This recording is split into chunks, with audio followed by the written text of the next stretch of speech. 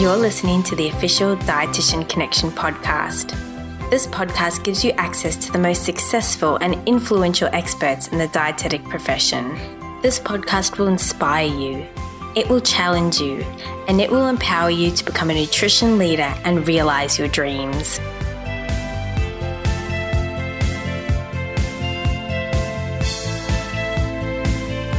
Welcome to today's Dietitian Connection podcast. My name's Marie Ferguson and I'm the Director of Dietitian Connection. And today it's my pleasure to welcome David Burke, who is the General Services Manager for MediRest at Newcastle Mater Public and Private Partnership. Welcome and thanks so much for joining us today, David. Thanks, Marie. It's my pleasure. Really looking forward to hearing what I think you have is a very interesting career as a dietitian. So I thought maybe to kick us off, you might be able to tell us why you chose to become a dietitian. That's a good question. I think it probably chose me, and I'll go a long way back in my history, and that is as a 10-year-old. I was an overweight kid at a time. We're talking the early to mid 80s, without giving away my age exactly, where there wasn't a lot of overweight kids. However, I was that, and my father had answered a ad in a Sydney newspaper about a trial or a group for overweight kids that was forming at Parramatta at the time. And that, as it turned out, was a master's project at the University of Sydney for the dietetics course. So I had a very early introduction to dietitians as a 10-year-old kid. And I guess while at that time I didn't say that, yes, I'm going to be a dietitian, I guess throughout, what happened after that, there was always that exposure at that point in time. It's interesting. I've interviewed a few dietitians who have had, some early exposure to dietitians. Yeah. So I think, these days that wouldn't happen with ethics. I was put on a 1,000 calorie diet at the time, and so I was on a diet as a 10-year-old boy. Yeah. But I guess what that did do is spark an interest in food and in exercise and health, and at the same time, or a little bit after that, my dad had a catering business, so there was always a presence of food and fitness and health, and I guess one thing sort of led to another from there. So tell me about your career path and the different roles you've had, and they've all kind of been in the food service or catering. Well, not all, but either in the food service, catering, or management space. Yeah, that's right. I guess I've kind of had a bit of an upside down career. So I studied Masters in Nutrition and Dietetics at Sydney. Once I finished that, I was really actually at a bit of a loss as what to do next. At that time, there wasn't, I guess, the diverse opportunities that there are now. So there was pretty much only clinical, food service and community. There wasn't a lot in industry, and I'd had a bit of a rough clinical placement. So I actually went off and chose to do something else at that time, and I worked as a pharmaceutical rep for 12 months, which I didn't particularly enjoy. And then from there I got into a food packaging role, an account management role with a big multinational packaging company, and was there for about 6 or 7 years. And that really opened my eyes up to, big food industry. So the packaging we were selling or providing was to the egg industry, to the wine industry, to the apple industry, and then later on into some of the manufacturing spaces like big dairy companies and, chewing gum. And so I for those years I was in those manufacturing facilities, and I guess with my food background I was always interested from a food perspective. And I guess, so a very different exposure at that point. And then from there I kind of one day woke up and said, well, you've done all of this study, maybe it's time to go back into dietetics. And I guess I was a bit stuck at that point. I'd had, like I said, 6 or 7 years out after finishing the masters, and so then I was a dietitian without any experience, and like I think a lot of people, started my own small private practice to get my foot back in the door. Did that for a couple of years, and then was lucky enough to get a role in a corporate health organisation, and ran a big health promotion or health employee wellness program for a big construction materials company, for a few years. And then I guess I wanted to get back into food, and the opportunity come up with Compass Group, MediRest at the time, and started in a role, worked through to a national dietitian role, and then I guess the last 4 years I've been more in a management capacity here at the Newcastle Mater, managing all the support services, so, catering, cleaning, security, the help desk, materials management, a couple of retail outlets, so a very different role, and do a bit of teaching as well at Bond, and a little bit of work with University of Newcastle. So that's pretty much the career in a nutshell. It's interesting that, like me, you haven't done many days as a clinical dietitian, and I know there are some dietitians out there who don't want to be a clinical dietitian, and I guess your example is that you can still have a great career in a role in dietetics, but not necessarily in clinical dietetics. Oh, look, I think that's obviously not the only option. When probably you and I studied dietetics, it was really the front and centre kind of career opportunity. But it's not that I didn't like it or didn't want to pursue it. It's just I think the way things played out, and you go down a particular pathway and you get down further down that pathway, and I guess there's some, point of no return in some of this. And right. So, you just end up, you do what you enjoy and try different things, and you end up where you are. So there's certainly no deliberate strategy behind my career. It's if an opportunity looks good, you assess it at the time and then give it a go. Yeah, I think saying yes to those opportunities when they come along, and you don't know where they're going to lead you. Look, exactly. And I guess retrospectively I can look back and it looks like all of these things are connected in terms of food and management and food service, but in reality it doesn't appear like that at the time. Mm-hmm. And your current role is really a huge role. I mean, how many people are you sort of responsible for? Yeah, so we've got a team of about 140 to 150 frontline staff. That includes a group of direct reports, managers for me. So it's about I don't know the counties, but 7 or 8 managers. A 300-bed hospital, so not the biggest hospital going around, but provide those multitude of services that again I enjoy, because it's you apply similar principles, whether it's a cleaning situation just trying to resolve, or a problem in security. The processes are quite similar regardless of what the particular application is. So, but every day is different, and it keeps my mind really learning and understanding new things. And after 4 years of being here, I'd be lying if I said I knew it all. And whilst every day is different, is there can you share with us some of the tasks you might do in your role? So every day is certainly different. But look, my primary role is supporting, my direct team, removing obstacles and blockages that they might face and trying to support the team. But then, there's the day-to-day. It might be reporting, it might be, meetings with, the hospital or, suppliers. There's a range of different things that might come up. The other thing I do like to do, and I guess in my journey I've kind of become a student of lean, and lean talk about going to the Gemba, and that is going to where the work actually happens and spending some considerable time not just observing, but really trying to understand the work and to what actually happens and what goes on and the conditions that come up. And I think you can be of a lot of value there, rather than just being camped at your desk all day. So I really enjoy getting down to the front line and having conversations and really trying to soak up of what's actually happening. Apart from that, are there other things you've learnt about being a successful manager?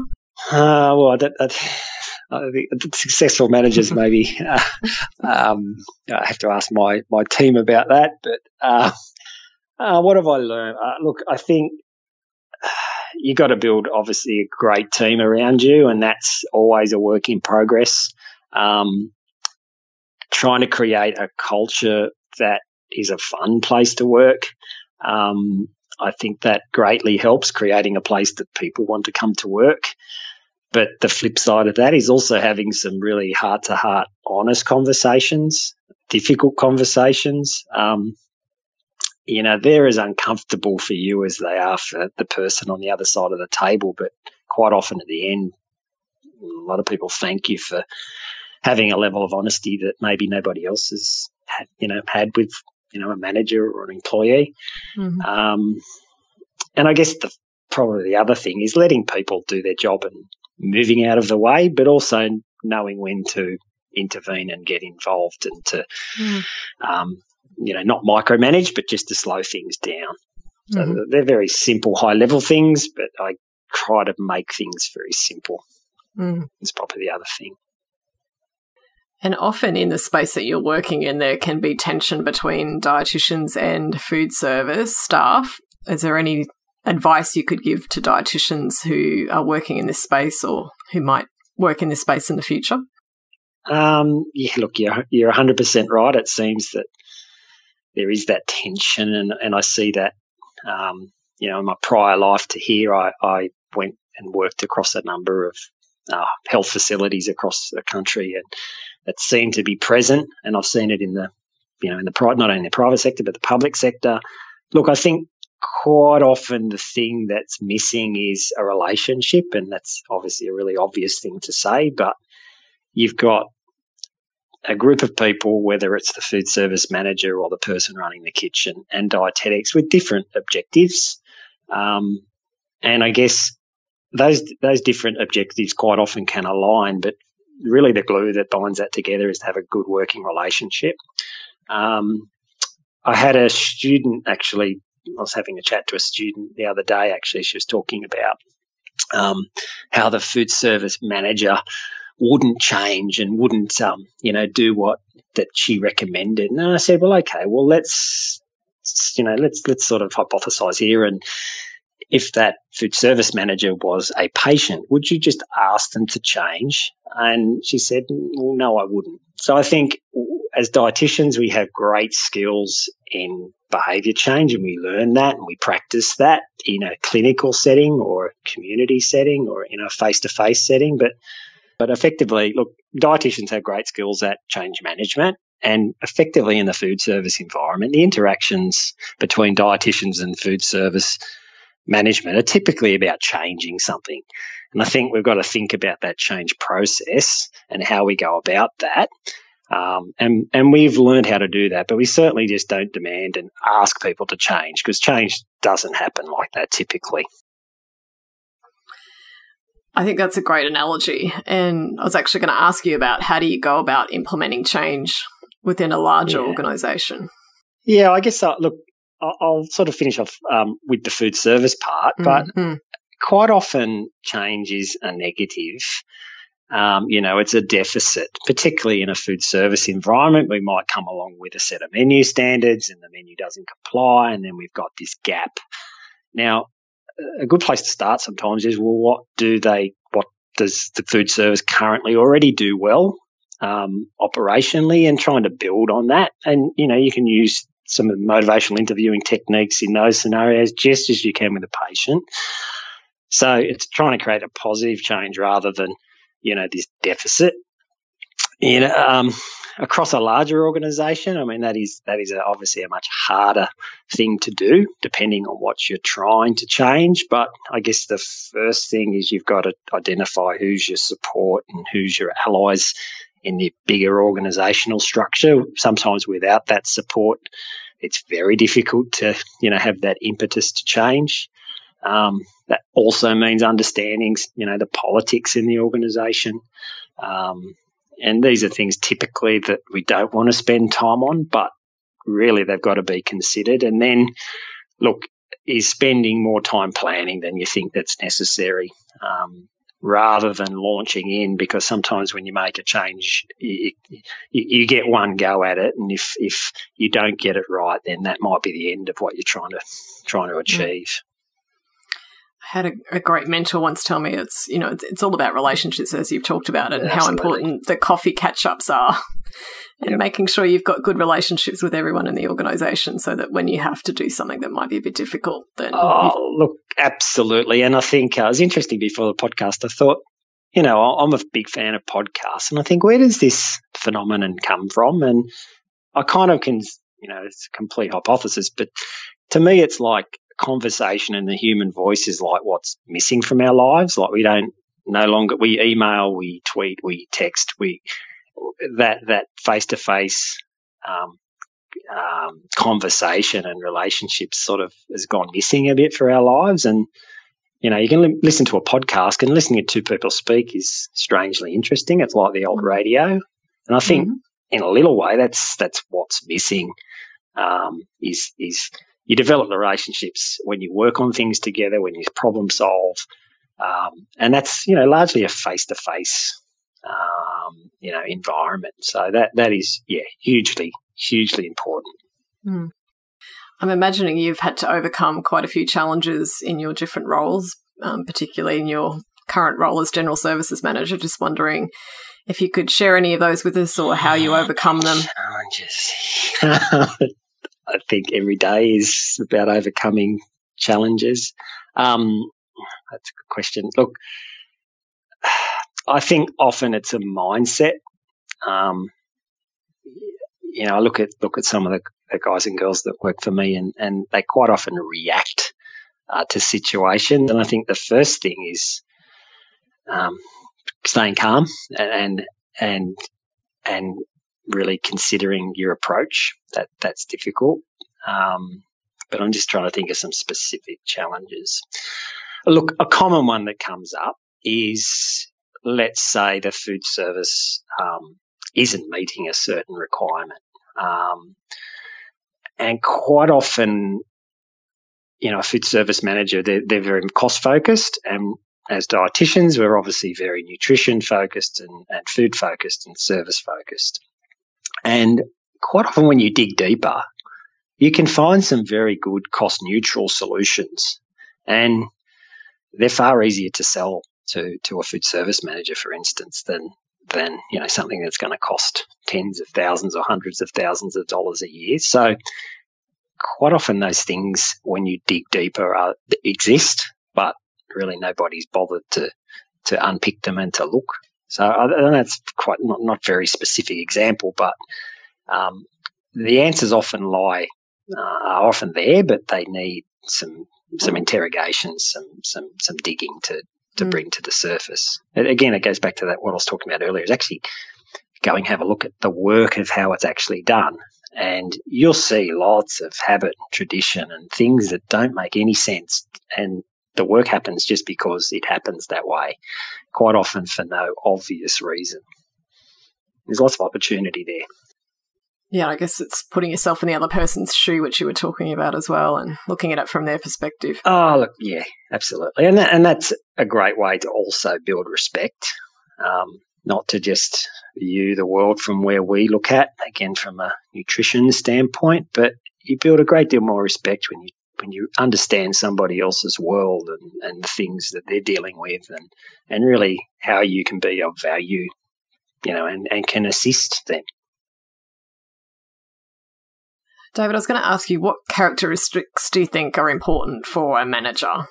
Are there certain skills or attributes you think are important? Yeah, this is a hard question. Look, again, I'm very simple. Try not to act like the boss. It's funny. I was in a management position when I was quite young. So in my food packaging days, in my late 20s, I was sort of at the national sales manager type level, so a reasonably high level job at a fairly young age. And I always felt like I had to be somebody, not necessarily me. I had to fit in with the corporate way, and I think the thing I've learned as I've gotten older is you can be yourself. And I've seen some great examples of colleagues as I've come through of people just being themselves, and they're far more effective and authentic than you can ever be than, trying to fit in with a culture or a certain way that you think a boss should act like. Mm. Yeah, I see that with many young managers where they think they have to be this hard, tough boss, and it never works. I don't think so. And to share a story with you, I was running a small food factory at one point, and I had a guy who was the production manager, and this guy was a well-seasoned manager, and he had a really rough exterior, a real Aussie kind of rough type of way about him. And we had a fellow working for us, and he ended up with a brain tumour. And I saw incredible amounts of compassion and support come from this production manager that I wouldn't have ever guessed, but he delivered it in his own Aussie-like ochre way. And I just looked at that and I thought, wow, that is, a great sense of humour, and he handled that incredibly well, where if we try and sort of act in a certain way, I don't think it comes off. Mm. And, that was a really kind of powerful example. Yeah, definitely. Like this guy was sort of like, I'm just trying to give you, Poiter from, I'm just trying to think of the character, Eric Banner's Poiter from back in the day is what this manager was like. And he was supporting this guy through a brain tumour. I mean, but he did it remarkably well. Yeah. But gave a huge amount of himself. And I guess that's the other thing is that you can be vulnerable, you can be open, you don't have to put big barriers up. There's nothing to be afraid of. I think that pushes people away. Definitely. I've always said, if you can be vulnerable, it lets people see that you're real. That's right. That's okay. And look, there are moments you do need to be tough. There's no question, but you don't have to be like that the whole time. Mm-hmm. And what do you do to continue to grow and develop as a manager? Is there any? To continue to grow and develop. Look, I am a character flaw of mine is I'm usually so curious about how things work. So I have no problem in terms of finding things to learn. But usually, look, there'll be a problem or a project or something come up that we have to solve.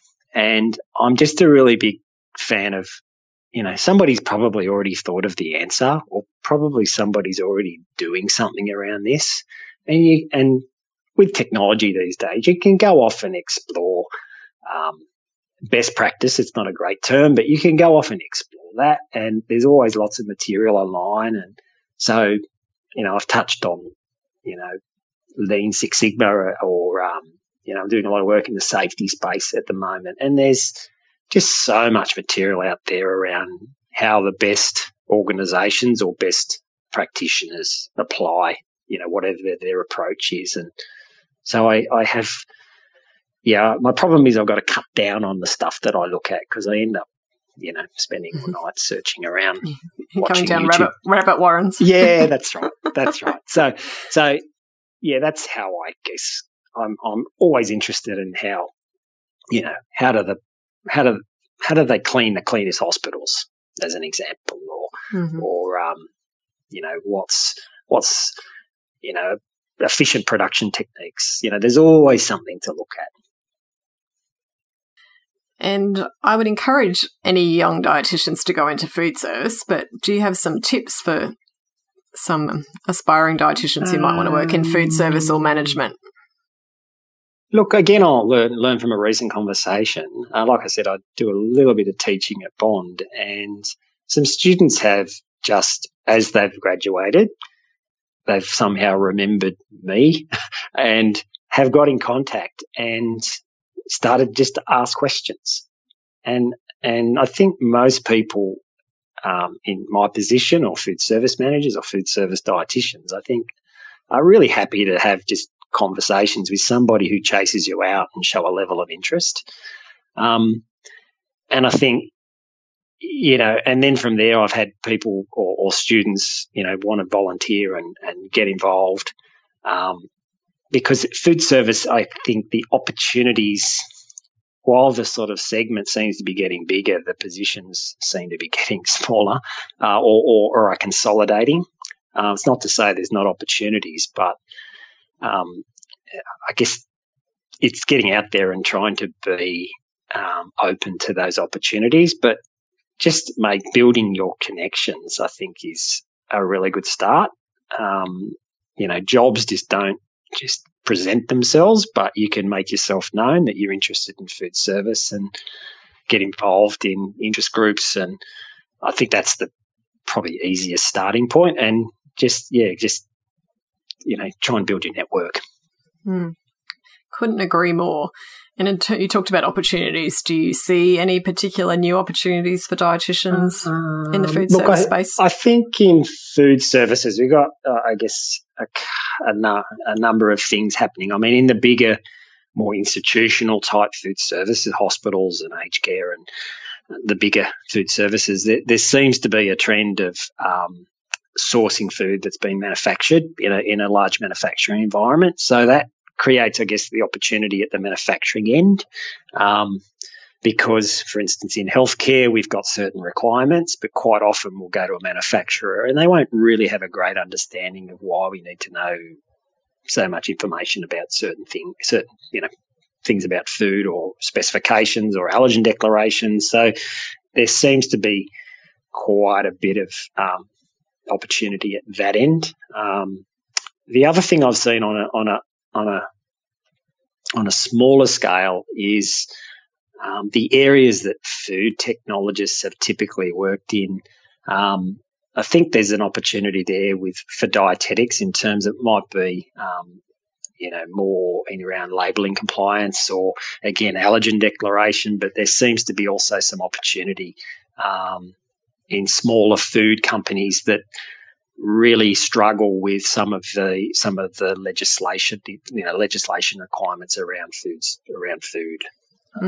I think those particular areas are growing. The days of food service dietitians, I think, are fairly static, but there's things happening at the periphery that open up opportunities. They're not jobs as such. It's really their opportunities for dietitians to explore, whether it's part of their private practice or whether the old cold calling and trying to develop opportunities.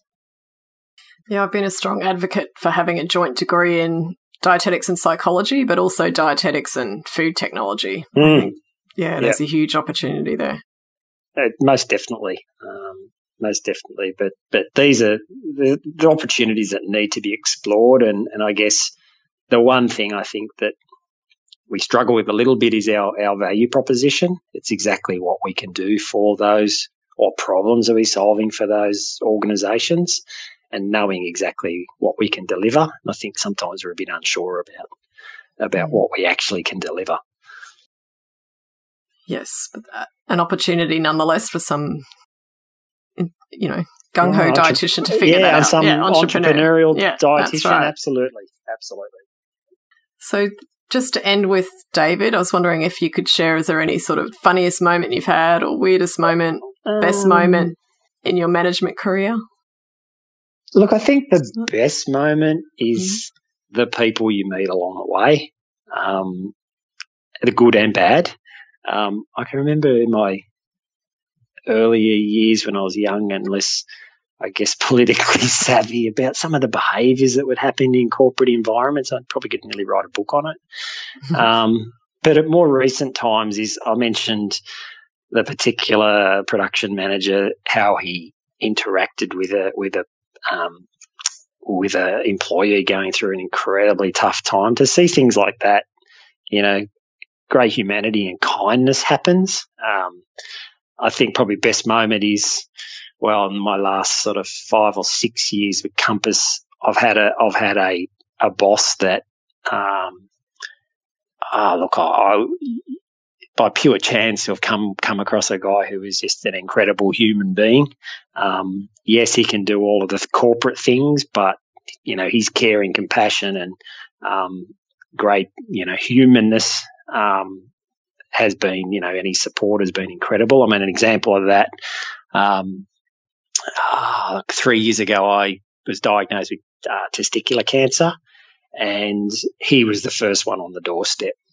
So they're not things that you kind of would expect happen under a corporate umbrella, but that they're the sorts of moments that do exist. So yeah, that I think, I did think about that, and that to me was a pretty remarkable moment. Yeah.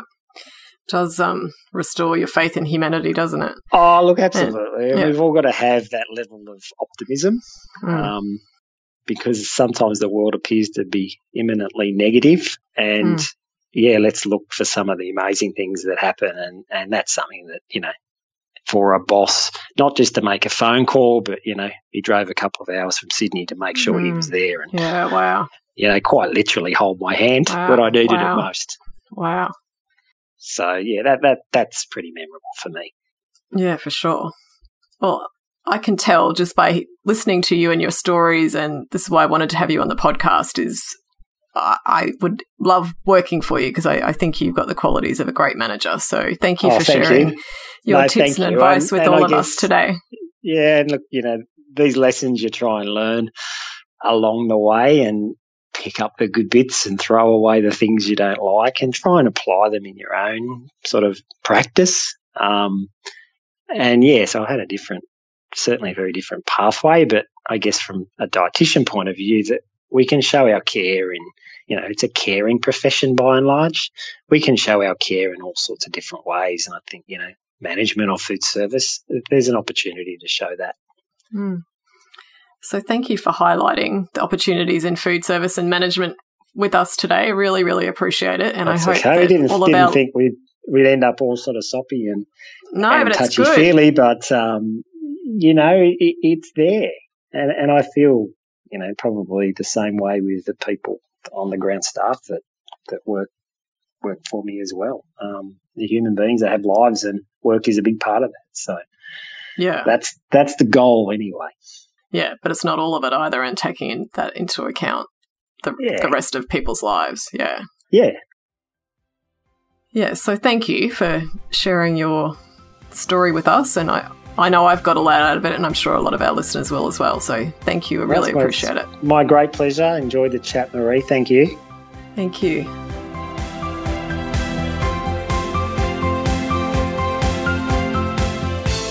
Thanks for listening to this episode of the Dietitian Connection podcast. If you haven't already, we would love for you to check out the other episodes that we have available. We speak to trailblazers, dietitians who are doing amazing work within their practice and their businesses, and also those who have really changed and advanced our profession. There's a whole library to choose from. And if you did enjoy the show, it would be so great if you could leave a review for us on iTunes, and also to pass this podcast on to your colleagues and friends. Thanks again for listening.